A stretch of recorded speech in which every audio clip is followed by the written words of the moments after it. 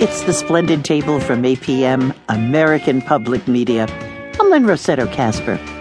What kind of food business keeps an 87-year-old going full steam ahead?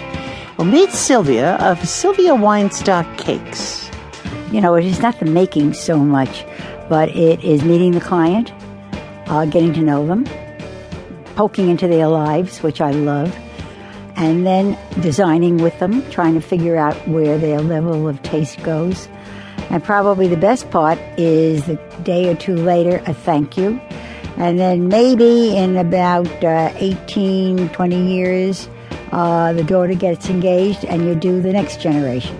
Lots more thinking in the long term this hour. And smoked fig leaf cookies, anybody? Stick around. That's this hour on the Splendid Table.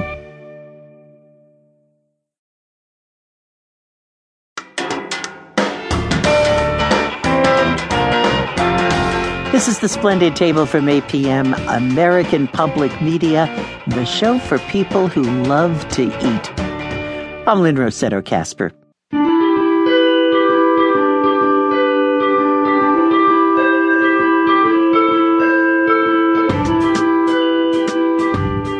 That old saying, tell me what you eat, and I'll tell you who you are? Well, that's true, but how about historian Paul Freedman's take? Show me your restaurants, and I'll show you what's shaping your community.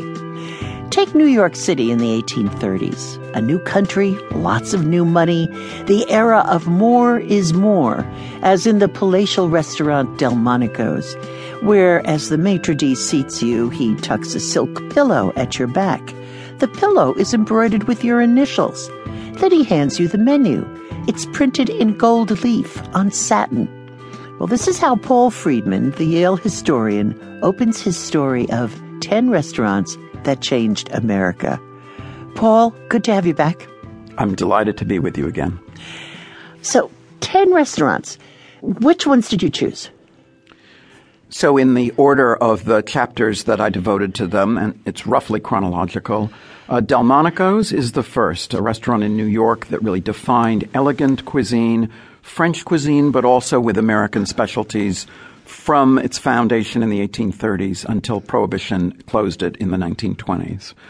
Then Antoine's in New Orleans, a durable example of the most vibrant regional cuisine of the United States, the cuisine of Louisiana, of course.